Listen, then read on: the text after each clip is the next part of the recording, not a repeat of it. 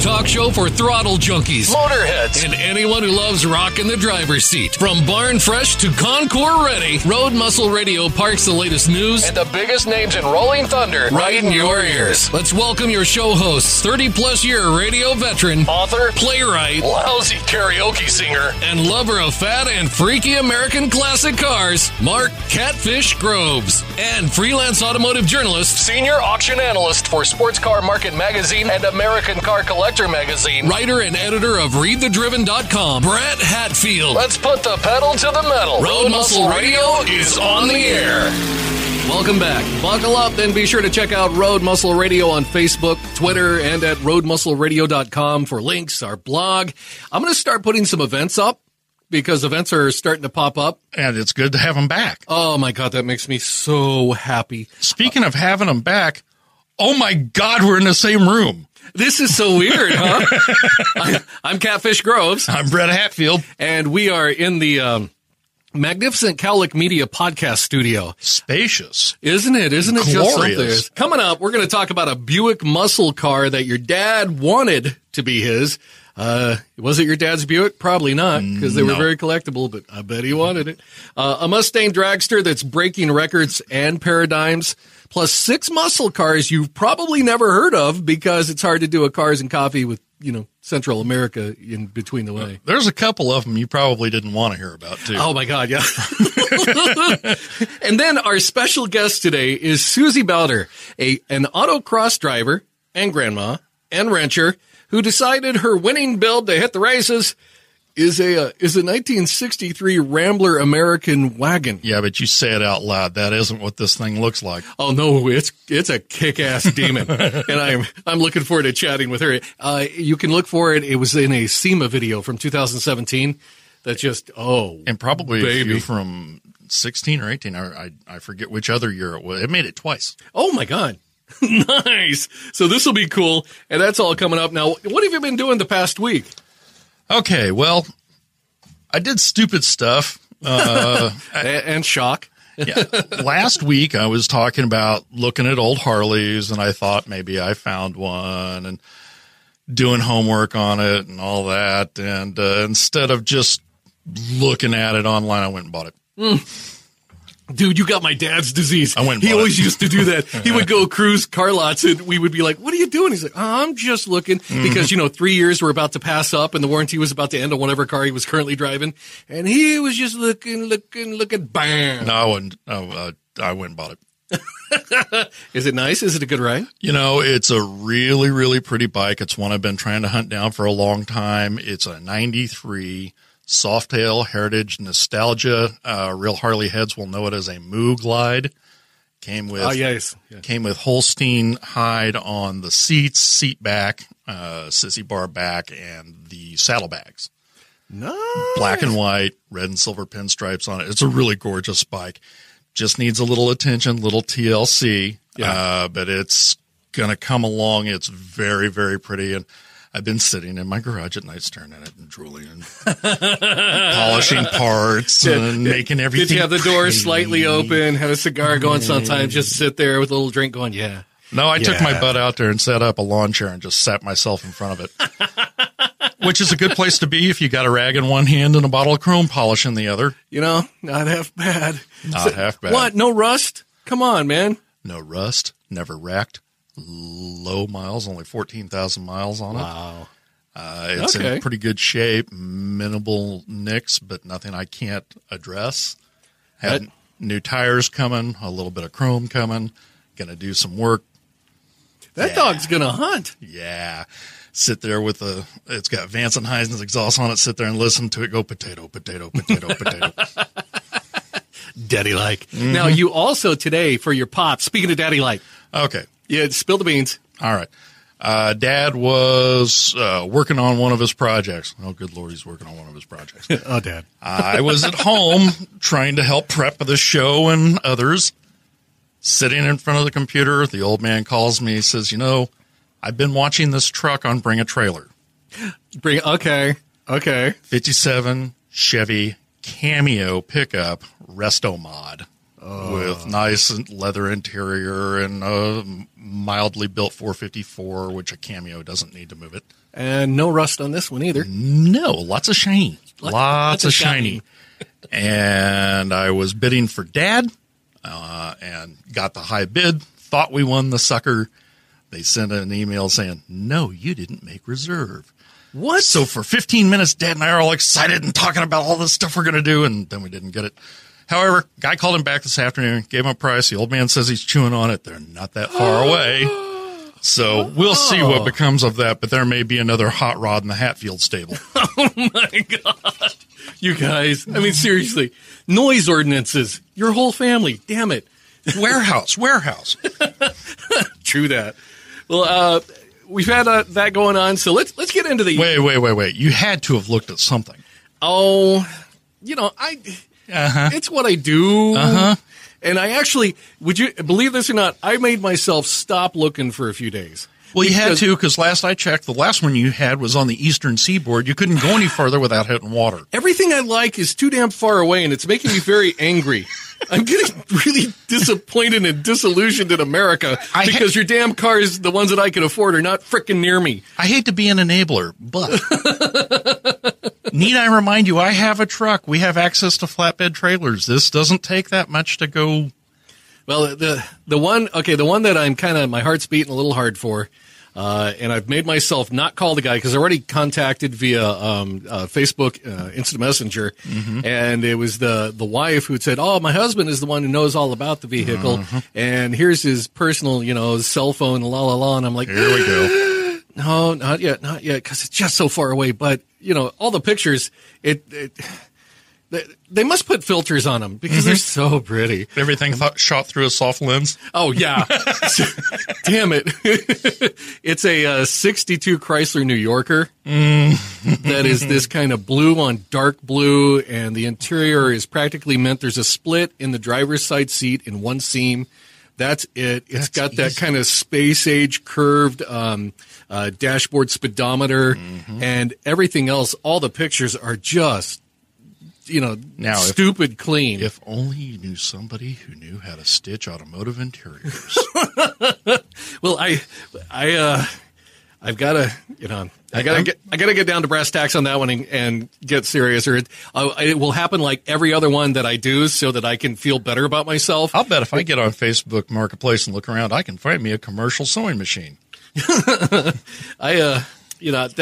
what I've been looking at, that one, and that's the one I returned to, and I'm like, oh, now there is a 68, the other one, 68 Plymouth, oh, hell bells, what is that? Is it not a Satellite? It's this... Sebring? I think so. It's that big orange one with the black top I showed you that's in really good condition up in Nebraska. Yeah. And just a good-looking vehicle, and with some, if I did some serious kind of talking back and forth, I might be able to get him down into my neighborhood because he's pretty close. And I'm trying to decide whether that's square enough of a car is one that I can put the boogie down with. It is. So because that it's New Yorker yours, has of course goofy it is. curves, and then this one has that. It's just got a stupid-looking front end that I love. It reminds me of like if Batman had some type of weird disease and his bat light looked wrong. It's got the pointy sides and then kind of narrow in the middle, and it just looks both aggressive and kind of stupid, like the big dumb jock. And I love it. You keep going this way, I'm going to talk you into a 74 Dodge Monaco yet. Oh, we'll get you a Bluesmobile, baby. That's okay. And then I'm going to shut up about this because I always do. One of the other ones that got saved, and I think I've shown that to you, is I believe a 71 Chrysler that's blue with a black top, and it is this massive damn beast, and I believe it's a 2-door. And it's just this monster Chrysler, and I'm like, oh, you sweet thing. And what I'm trying to figure out is how long I want to stay married. Because if Mark, I buy you gotta do this while gas is cheap. Yeah, no, you're not kidding there, man. So anyway, that's what I've been doing. Most of mine have been, pipe dreams and fear. And no, I'm going to shove you over the cliff. What is it in the movie Soldier? Fear and discipline. And that's all I feel.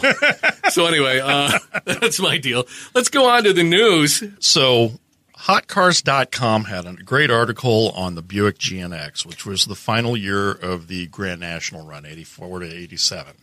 Yeah, okay, Grand Nationals. Now, I vaguely remember those. One of my cousins, I think, had one. Okay, take a two-door Buick Regal. Yeah. 3.8 liter with a turbo on it. Okay, little punch. Give her the Darth Vader treatment, black all over outside, no chrome, no shiny bits, no nothing, everything glossy and black. That's awfully aggressive for a Buick. And then a black and gray velour interior.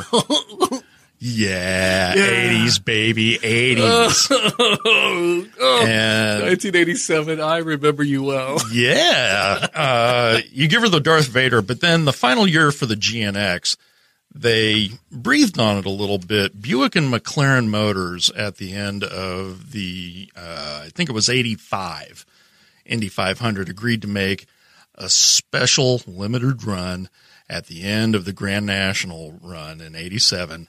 They'd do 500 cars and breathe on them pretty heavy. Well, it wound up being 547. Now, one thing the article did not mention in this, the feds took 50 of them. What? Yeah. Little bit of trivia for you, GNX trivia. The feds, the FBI, and a couple other alphabet soup agencies used these for God knows what. I don't know. Going out and having parties on Friday afternoon. Fox, Scully. Yeah. You didn't tell us about this. Fox, Scully, and horsepower. The GNXs, the regular Grand Nationals were 240 horse or thereabouts, if memory serves. And they were healthy. They ran well. The GNX was reputed to be 276 horsepower, which in 87 was pretty heavy duty when your standard issue Corvette was putting out 240. Whoa. Yeah. A Buick two-door? Yeah. Doing more than Buick two-door. And pretty healthy dose of torque. And according to hotcars.com, they ran a 12.7 quarter at 113. Now, somewhere somebody's fibbing. Either they were lying big about horsepower, and I will explain why. Okay. They were lying big about horsepower, or somebody's fudging on their quarter-mile times. You know I own a bright red 2005 GTO. Yeah. Those are 400 horse, 400 pound-feet of torque, minus bone stock. I haven't done anything to it. Listen, 400 horse is plenty. Yeah. It will move you quickly. I've ridden in it. Yes, it does. Yes, it scoots right along. And they say that thing ran a 13 flat quarter. So a GNX with 276 ran 0.3 of a second quicker than mine. Granted, the GNX was a little bit lighter, but not by much, like 100 pounds. So perhaps the horsepower numbers were a skosh low? Yeah. There's GM's never lied about horsepower ever, never. Chevelle LS6 comes to mind, and so do Corvette L88s. How much horsepower on that? It's about 100. About that much. But only 547 GNXs. Now, I've never gotten a chance to drive one. I've driven a few Grand Nationals, and they are quick. They're snappy. Yeah. But never had a chance to drive a GNX. I have reviewed a couple for magazines, finding them at sales and stuff like that. But the GNX, the Grand National, the regular one, is healthy. GNX is.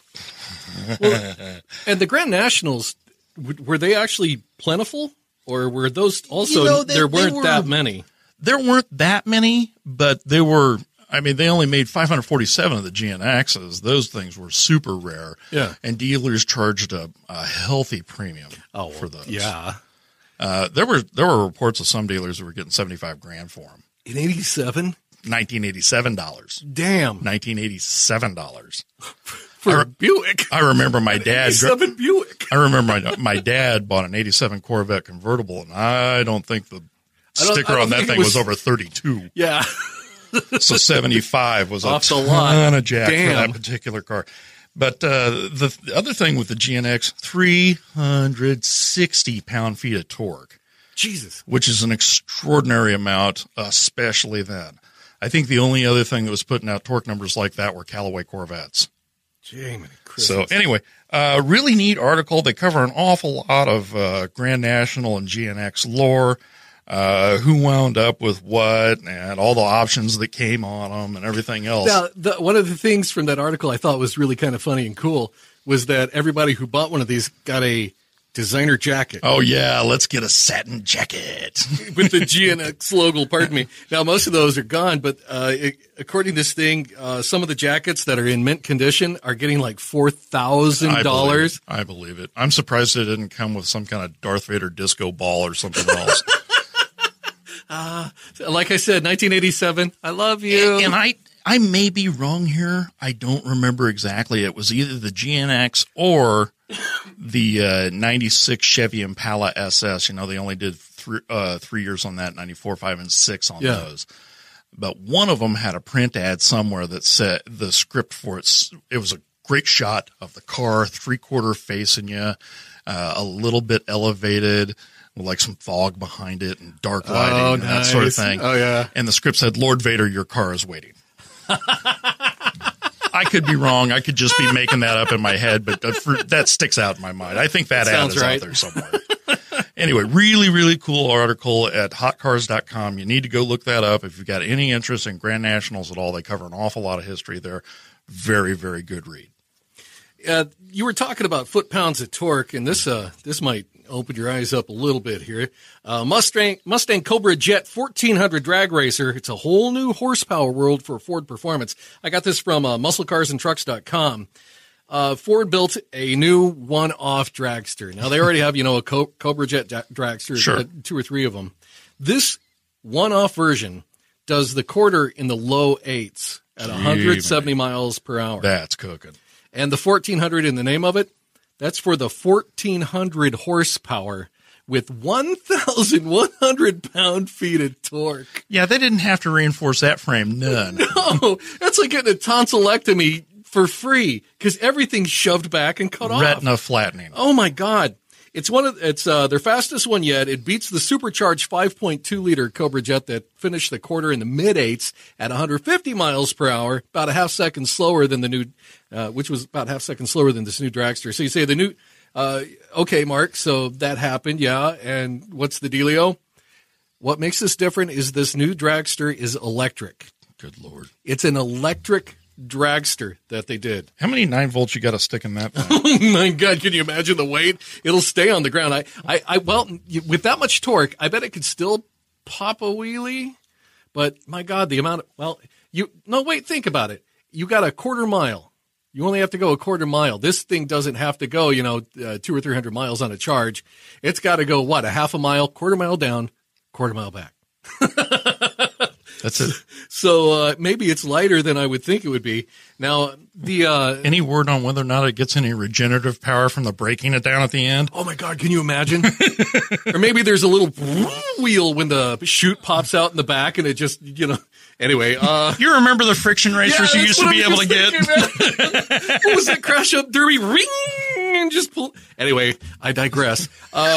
Looks like Ford's trying to get us to like the new electric Mustangs. I think, part of this, I think it's actually really cool that they can do this. And I watched a couple of videos on YouTube of it. They were teaser videos. Mm-hmm. And it's, I miss the sound of the explosions happening in a big piece of metal. There's that. There's a certain magic that goes along with knowing you're going deaf. Yeah. That it's got a high-pitched whine to it. Mm-hmm. But just the fact of the power, I'm like, what? Maybe this is the new paradigm. And dudes like us in another, 40, 50 years, It's going to be 10-year-olds now who are going, listen to that sound. I just love the sound of that whine. I miss that because, from when it's their age, they're just going to transport themselves. Yeah. 0.4 seconds. Well, that or you get the Jetson car. That's all you're going to have.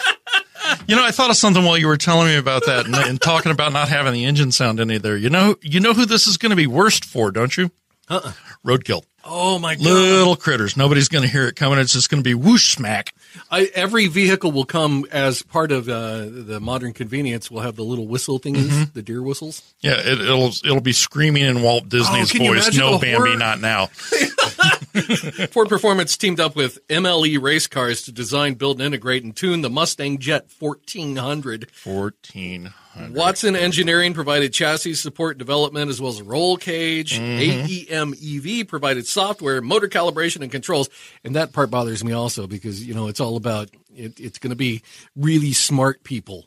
Yeah, well, not us. Yeah, it's not me. I can't go up and go, wow, that sounds good. You cam that up? No. Go home and wrench on my bike. And Bill Ford Jr. already hinted at a production Mustang coupe powered by batteries, so Rushbrook could be hinting at Ford Performance will have some involvement with that car. We can only hope, because if you're going to have a Mustang electric, for the love of God, do not make it like that Mach-E that we saw, the four-door.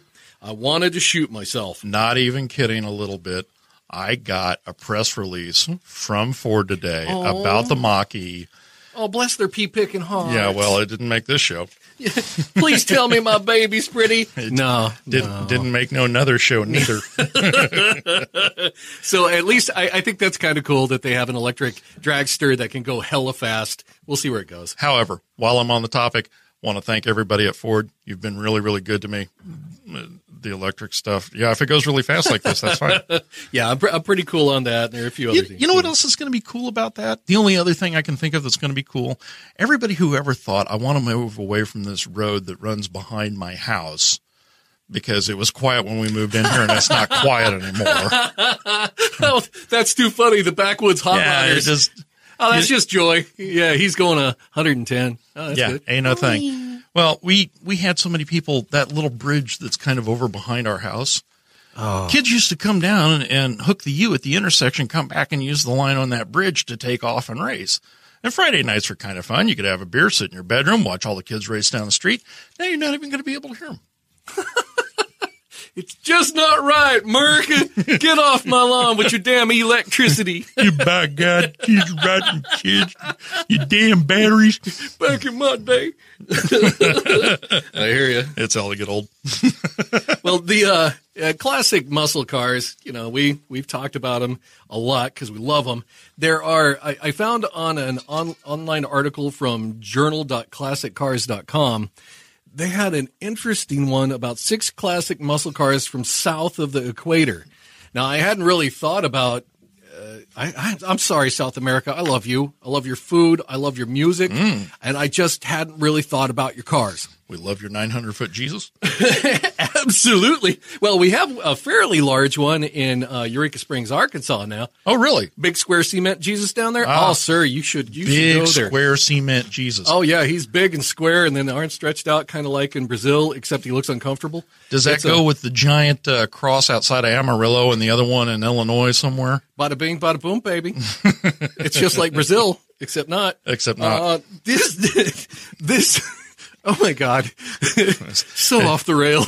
Every week. Yeah. You can go ahead and mark this right here. 2/3 of the way in. It's like, damn, there she went. Somebody get a tow rope.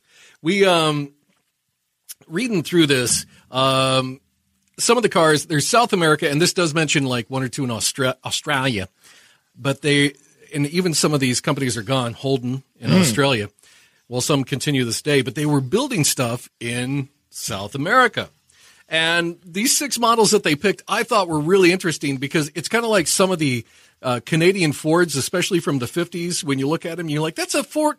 That's a Ford. Mm-hmm. It's like you're looking at kind of the twin who had just a slight nose job. So let's take a peek at some of these. She almost looks like she belongs in that family. Almost. It's 1976 Chevrolet Opala SS. This was in Brazil. It was built on the German Opel Rekord Series C platform. Yeah, I was going to say Opel was GM's European subsidiary. So it looks like they took Opel and kind of crammed it into Impala. I know, right? And we got the Opala. They made sweet love and had this ugly car. And it has a straight 6. And they developed into a 250S version. Has higher compression, mechanical lifters, 2-barrel Weber-style carburetor, 2-barrel from Zenith. What the hell? What the hell? Great TVs back in the day, but damn. It's got a vertical hold screw on the back of it. So this thing was knocking down 195 horsepower. Now, one of the interesting things as we go through here, you might hear a little bit about compression ratios, and you're like, that's really low. The thing was down in crappy gas. Yeah, they just had really gas. bad octane level was so low that it didn't even qualify as economy grade in the U.S. Yeah. So, they had to make do with what they had. I wouldn't use this to start my grill. Yeah. They had a 1972 Ford Maverick GT. Now, Ford was using the Maverick to carry its prestige down in Brazil, and Brazil was kind of hot about motorsports in 1972. And the Opala SS had become king of the racetracks. You're kidding. I made fun of it, but the thing was kicking some ass. So Ford moved quickly, created the fastest car sold in Brazil at the time.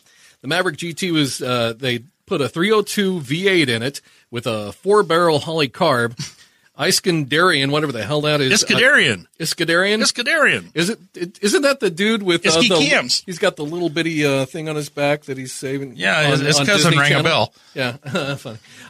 So 270-degree camshaft, solid lifters, and for Brazil, a high compression ratio at 8.5 to 1. 8.5 to 1. And it went 0 to 60 in 7.8 seconds. 8.5 to 1. You're kidding me. Yeah. That's lawnmower compression.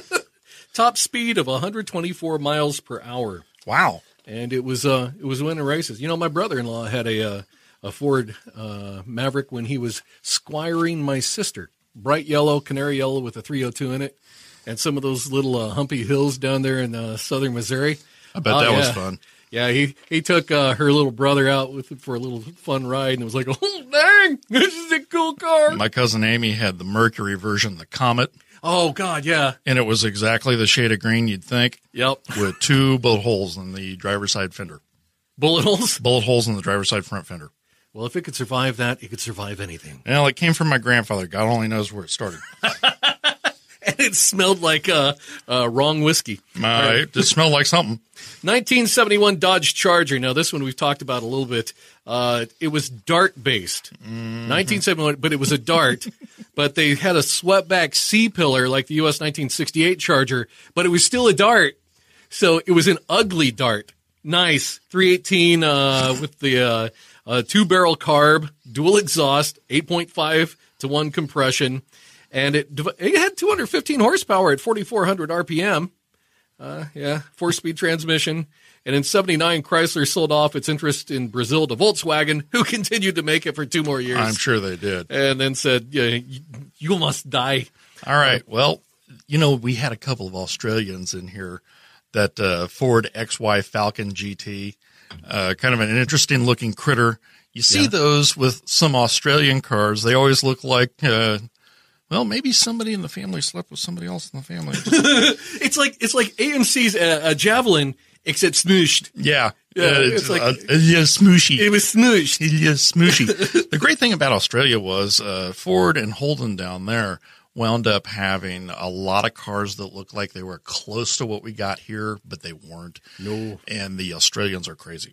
I have several Aussie friends. Yeah, that's why we love them, man. Russ and Sandy and Steve and you everybody. You did what with that? Hi. That's cool. Yeah, they're all nuts. They're all nuts. They're fun, but they are crazy.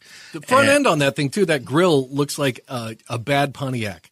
Because it has that split in the middle that Pontiac had there in the late 60s. Sure. And they did some strange things down there. It's very odd. The Holden Monaro GTS 350, another pretty potent car down there, 275 horse Chevy 350, 6.5 0 to 60 and a 15.2 quarter in the 70s. Not too bad. No. And the Holden Monaro continued on for years and years and years to eventually become the donor car for my 05 GTO. So that was kind of close to your heart. Yeah, cool car. The 1969 IKA Torino Coupe. This was in Argentina. It stood for Industrias Kaiser Argentina. So it was a joint venture with U.S. Kaiser Motor Company, who were making Jeeps at the time. Wow. And it was a kind of a restyled Rambler. I know. It just keeps twisting. Who knew? It just keeps getting different. The people from Jeep said, let's go to Argentina and build a Rambler. Hell yeah. Let's go. When I first saw this, honest to God, I misread it. I thought it said IKEA. I thought so too. I thought the furniture guys sent you a snap-tight car. Here, put this together. And what did they name it? The Torino. No, it doesn't look like a Torino. 6-cylinder engine with a new block cast for performance.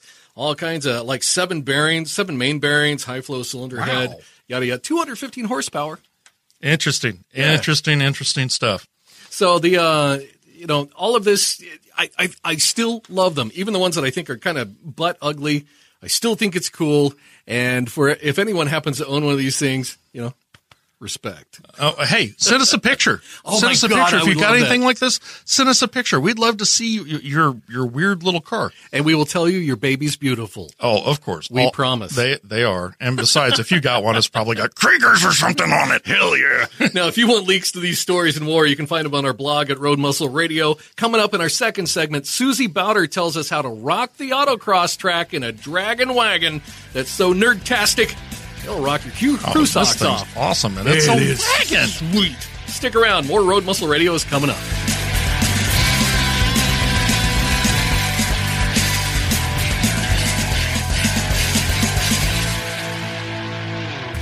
We're back with Road Muscle Radio. You can find us on the web at roadmuscleradio.com, on Twitter at Road Muscle Radio, and on Facebook.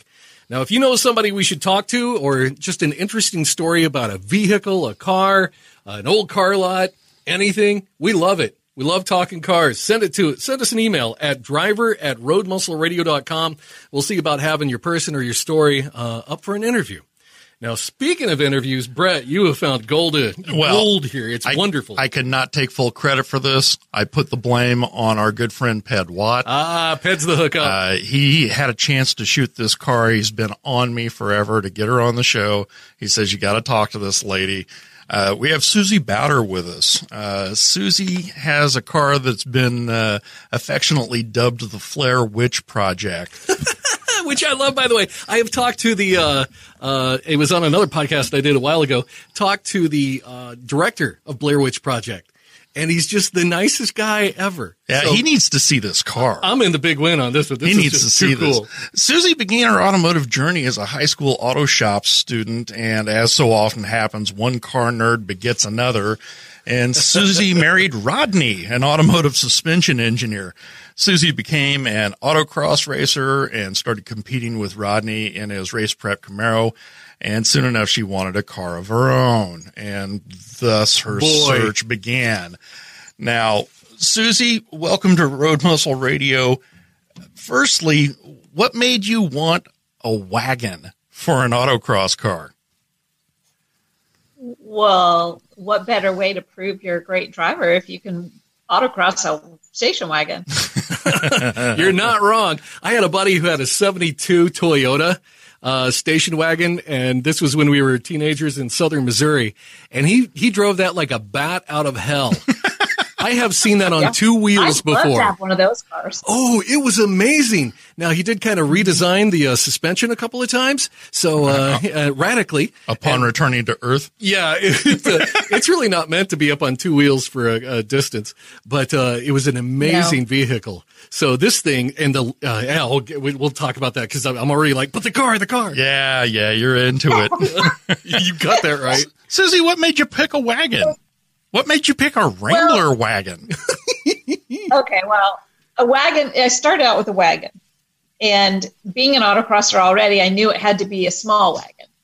Okay. And I thought what I really, really wanted was a Ford Falcon wagon. Oh, wow. Yeah. I'd grown up. My dad was a Falcon guy. We had 2 doors, 4 doors.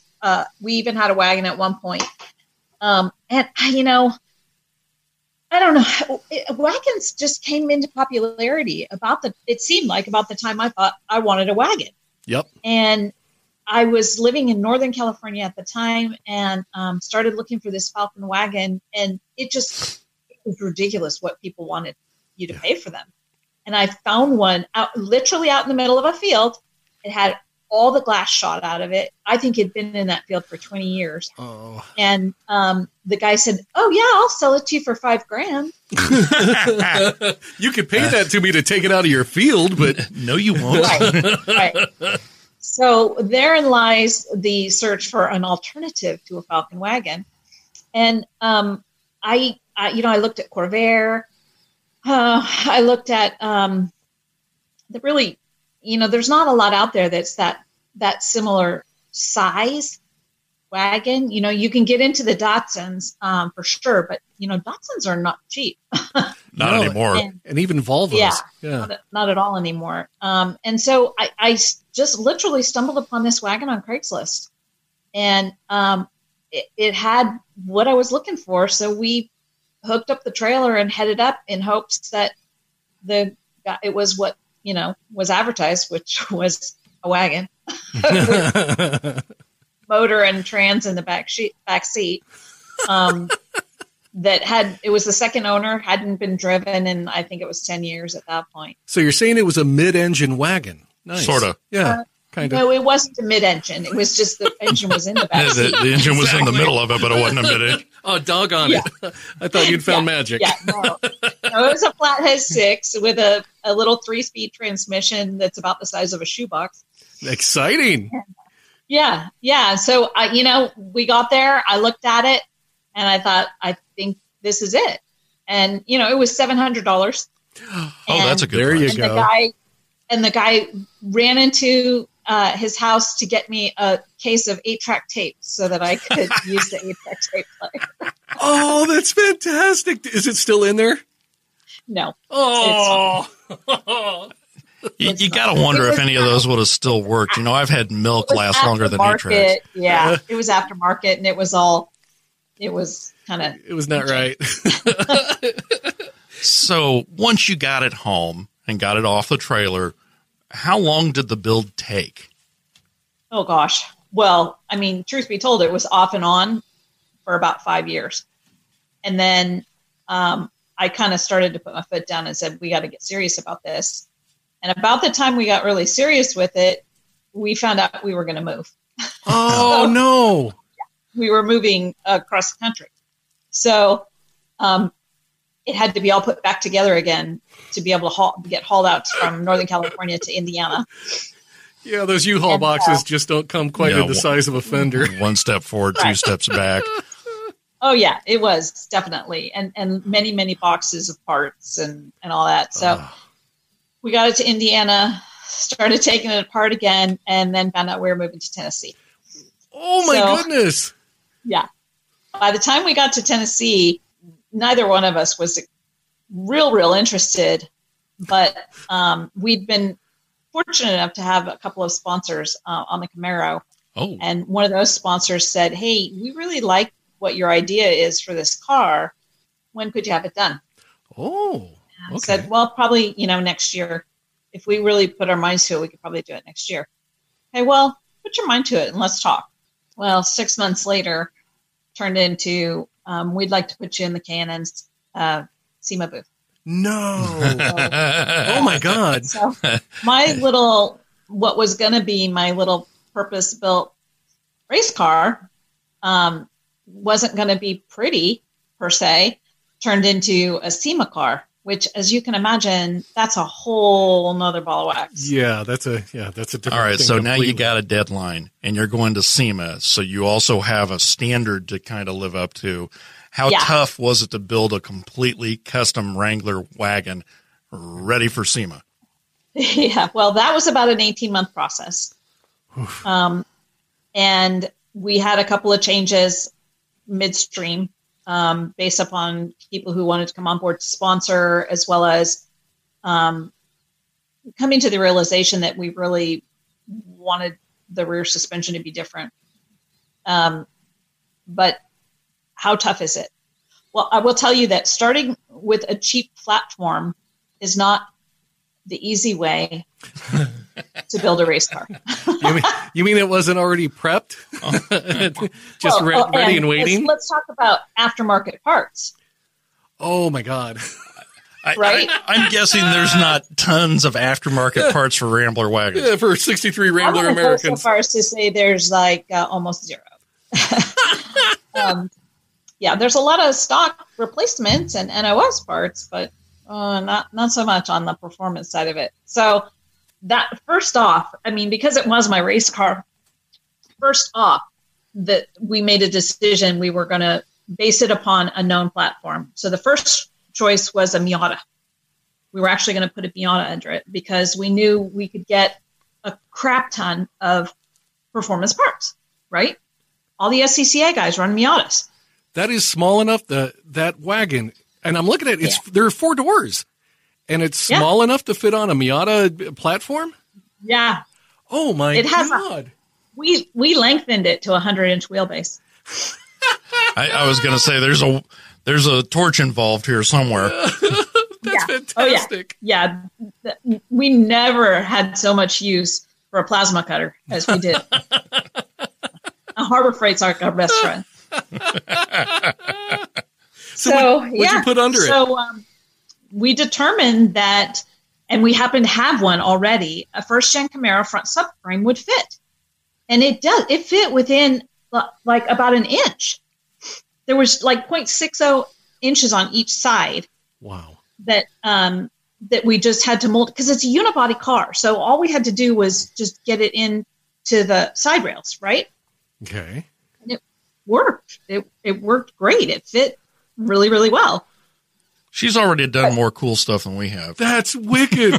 I hadn't really realized that the whole sub body, there's a Camaro under there. Well, it gets even better. Well, originally I had the whole Flathead 6 rebuilt. So because when I first started building this car, I was a beginner autocrosser, right? Oh, yeah. I didn't need a bunch of horsepower. I just needed it to be nimble enough to get me around the autocross for a year or so, right? Right. I started racing the Camaro with all 450 horsepower, and pretty quickly I knew that Flathead 6 was not going to cut it. I mean, I was going to be pretty lucky if I got 70 horsepower. Mama needs speed. Yeah. It's going to sound like a little golf cart going around the track. A very angry bee. So then that became an LS swap, which made sense because we already knew how to get the LS into the first gen Camaro, right? Right. Because we already did it on our car. Well, it was going to be an LS swapped with the first gen Camaro front subframe and suspension and all those goodies, and then a 4-link in the rear. Started rebuilding the rear end and looking at, okay, we got to have a posi in there. What are we going to do? Watts link? Are we going to do torque arm, not the 4-link? You start juggling all these things and you start realizing, okay, well, the dollars are adding up pretty quick because I'm not wealthy. I look like I drive a car that costs a lot of money, but there's a lot of junkyard dogging going on with that. Rodney, being the suspension geek, he starts doing some measuring and he realizes that we can fit a 5th gen Camaro independent rear suspension. My God. That is how it led us to 8.5-inch fender flares, because now the car is 100-inch wheelbase with an 80-inch track width. Oh my God. Susie races a Rubik's Cube. I do. That's fantastic. So I just thought you did that because it's freaking cool. Well, it is. Well, it is, but it's useful. Cool. It's all purpose built. So when, and yes, it's cool, but let me tell you, let's not forget, that's a 4-door wagon. Those fender flares go into the door. They do quite a bit. You want to talk about our challenge? Holy moly. This is 100% home built car, except for a couple of things. The vinyl paint and the paint on it looks terrific. Oh yeah, it really does. Yeah, white on blue. That's John Lindstrom all the way. He painted it at Best of Show in California, and he did all the prep in my garage in Thompson Station, Tennessee. But look at that. Look how far that radius cuts into the door on that thing. Yeah. Yeah, that's insane. Oh, my God. It's getting down to the wire, and we've been staring at those doors trying to figure out how to do that flare. I know. I'm looking at it. The flare is part of the door. Yeah. It is part of the door. And it's originally part of the door. The wheel well goes into the door. I mean, it's a short little car, and you got 4 doors. You got to put it somewhere, right? So I'm in Louisville, Kentucky at the NSRA event where I help run autocross there, way in the back. And I drive a BFG Share the Ride car. And we have a traditional group that always goes to that event. And we always go to the same restaurants every year. And we're sitting at the Japanese steakhouse having dinner. And I sidle up to my friend Rob McGregor, who runs No Limit Engineering. He's known for doing big C10 truck chassis and F100 and 250 chassis for basically race trucks, performance trucks, I should say. So I sidle up to him and I make sure he's had a couple of beers. Here we go. You're all right. You're all right.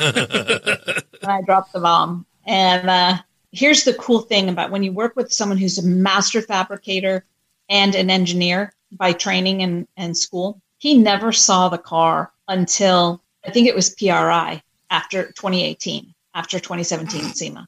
Never saw the car in person. I sent him photographs with sewing tape measures taped to the side of the car at every angle I could think of. So to the ground, to the bottom of the car, the width, the height, all of that, right? For both the front and the rear. I sent him about, 15, 20 pictures.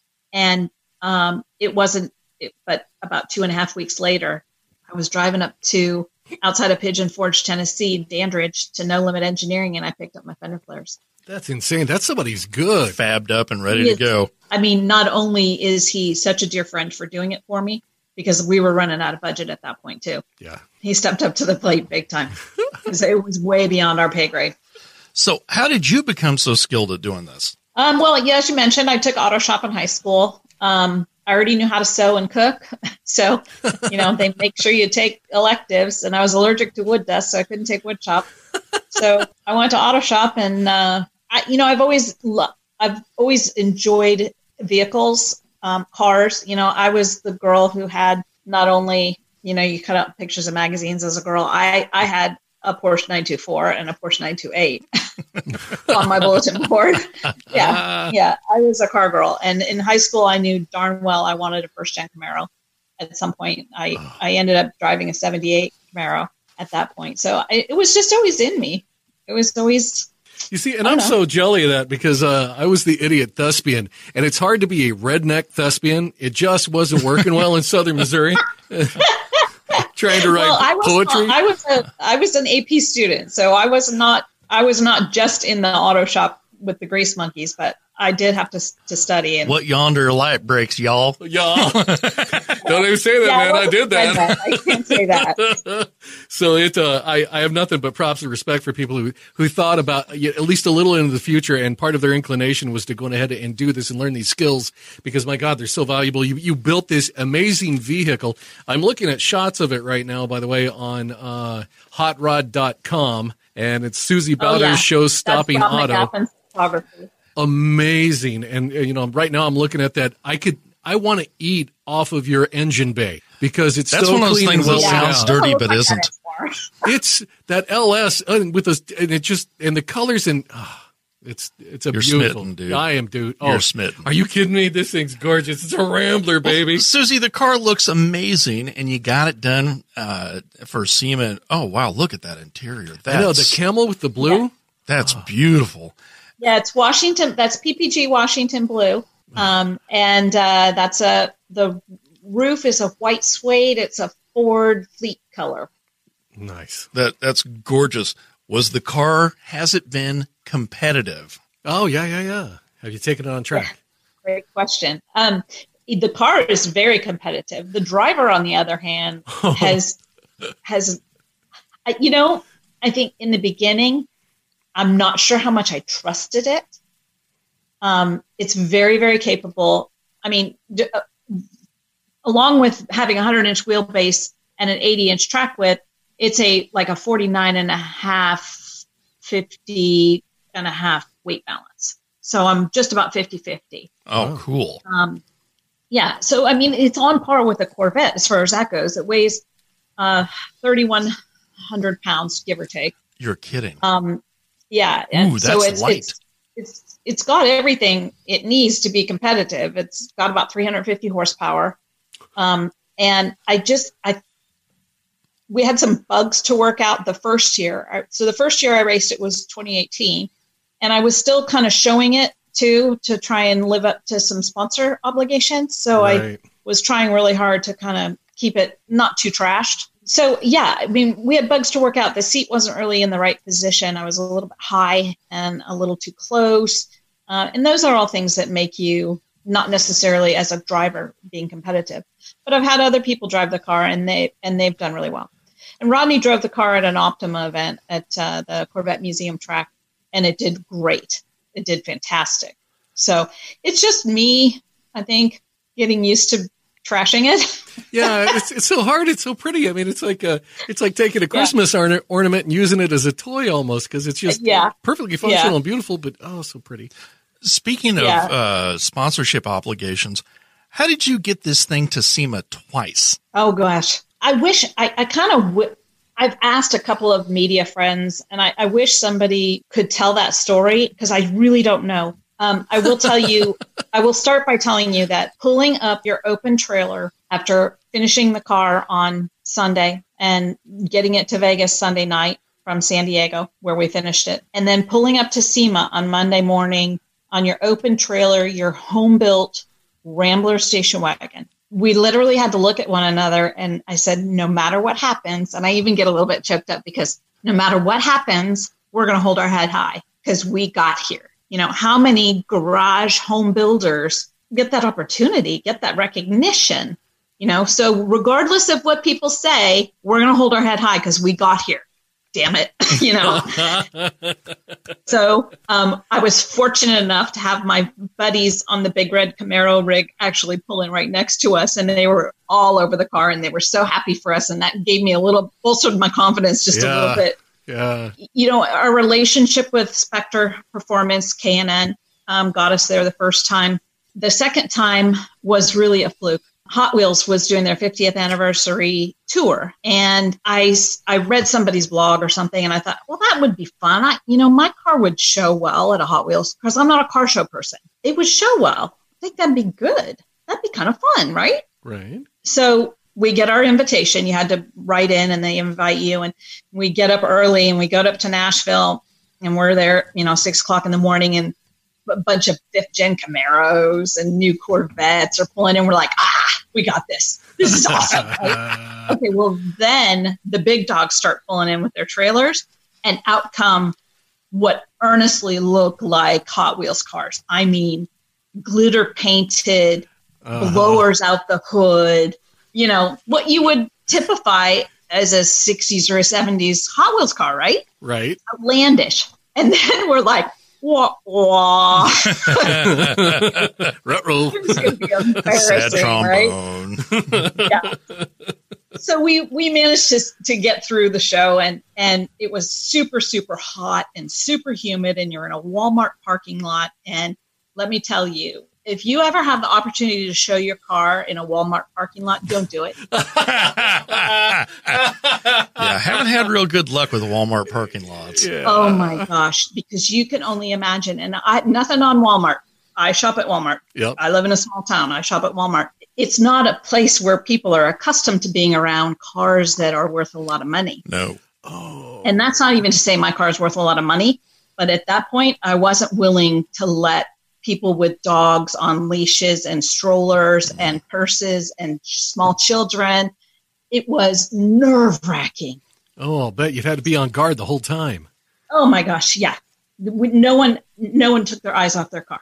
And there were some things that happened that were like, oh God, I don't even know what I would do if that happened to me. So did Hot Wheels make a version of your car? They did not. The judges came by, and we actually thought we were out of it, because the judges came by and they said, has this car been to SEMA before? And I said, yeah, it was. It was at SEMA last year. And that we knew that was part of the prize, was to go to SEMA. And so we thought, okay, well, that's cool. We did it. It's cool. Right. A great experience, whatever. Well, not great experience, but good experience. And so, so then when they announced my name, I was dumbfounded. I didn't even know what to think. And then the prize was they paid for the car to get to SEMA a second time. And we were on display. There was 15 of us on display in the Hot Wheels booth outside next to the skid pad out in front of SEMA, which is another place you never want to park your car. Oh. The grit that comes off that skid pad and the tire goo. And then, it was exhausting. The real question is, how do you, as a home builder with a Rambler, how do you get to SEMA twice? How does that happen? So you hook up with Hot Wheels and you have hood spun. Well, the first thing you do is you put blood, sweat, and tears Oh my God, yeah. into the build, and you build an incredible looking car that people are just blown away by. Yeah, and we have a good story. You know, a husband and wife team who did it all at home. I think we have a great story. But I mean, truly, it's luck of the draw, I guess. Being different, right time, right place. Oh, and yeah. just like you said, man, spirit. Oh, absolutely. Spirit put into it. You built the car. You've raced the car. You've been to SEMA with it twice. It's stunning. It is jaw-droppingly stunning. Oh, thank you. So what are your future plans for it? What are you going to do now? Now I'm really going to drive the crap out of it. You've got all the pretty prom pictures. Now it's time to get real good work. Girl. There we go. I mean, seriously, what else could I do with the car? No, good on you. We love it. As much as I hate to say this, and I know the first one will break your heart, those flares better have all kinds of rock chips on them. I am sponsored by XPEL. You're set. It has a coating of track wrap on it like you can't believe. Oh, good. Wow. Yeah. Well, you know, the thing looks so much like it keeps reminding me of like a Mini Cooper that maybe Arnold Schwarzenegger designed. Yeah. Because just that whole stance and that whole aggressiveness to it. You always wonder, can I shoot steroids into my car? Yes, you actually can. What is the size of the meat on there? Those tires. What are those 60s? Steamroller. Around? Those are 315s. Jeebus So they're Chrysler. 18 315s. They're 10 and a half inches wide. Looks like this. They almost passed the pinky test. God, that's amazing. Because they do stick out a little bit from the flares. Yeah. Oh. Yeah, the rear view on that thing has the sexiest hips. That is a great looking car. It really is. I've been told it looks like a bulldog in the rear view. A little bit. Okay. A little bit. I can see that. Kind of up on its haunches, shoulders. Ready to go. So are you planning to do another build? You going to build something else, or? Oh, gosh. I don't, you know. You hit such a home run with this one. Well, after SEMA the first time, I said, oh, hell no. No. You know, we've always got something going. I have a 924. We met a guy at the Hot Wheels thing who builds a wide body kit for the 944, Porsche 944. And I have one of those sitting around that needs a clutch. I don't know. I don't particularly want something that I can't just take to the supermarket. Which, you know, oddly enough, I do take the Rambler to the supermarket. Well, heck yeah. I have a spot at Walmart where they let me park. I haven't looked lately, but last I looked, I think it has 17,000 miles on it. Nice. That's fantastic. That's what you should be doing, is driving it and enjoying it, along with occasionally playing with it. I mean, it is, you know, meant to be driven in parking lots. Yeah. Yeah. Well, yeah. The whole point was to drive to have something that I could drive to the track. Yeah. You know, I throw my cooler and my duffel bag in the back and I drive to the track. Susie, thank you so much for being with us. You built a hell of a car. That is, thank you so much. The thing is gorgeous, and my goodness, you got some skills. Just absolutely amazing. I hope Hot Wheels builds a version of that. I'll certainly put one on my shelf. Amen. They said they want to, but you never know, you know? Should you do anything else, we would love to see it. Yes, please. Okay. Well, we're wide bodying our 68 Camaro, so. Send us pictures. Send us pictures. You might see it at SEMA. Yes, email those pictures to us. We'd be happy driver at roadmuscleradio.com. Yeah, we just want to keep up with the story. Susie, thank you so much for being with us. We do appreciate it. Thank you, gentlemen. Have a great evening. It was great of her to come on the show and share her story with us. And thank you for sharing your time with us as we yak about grease, gears, and cool car stuff. There's nothing like going on a fun ride, especially when you've got a good buddy to share it with. Thank you. Be sure to visit us on Facebook at Road Muscle Radio, at roadmuscleradio.com, and on Twitter. I'm Catfish Groves. And I am Brett Hatfield. We'll catch you down the road on Road Muscle Radio.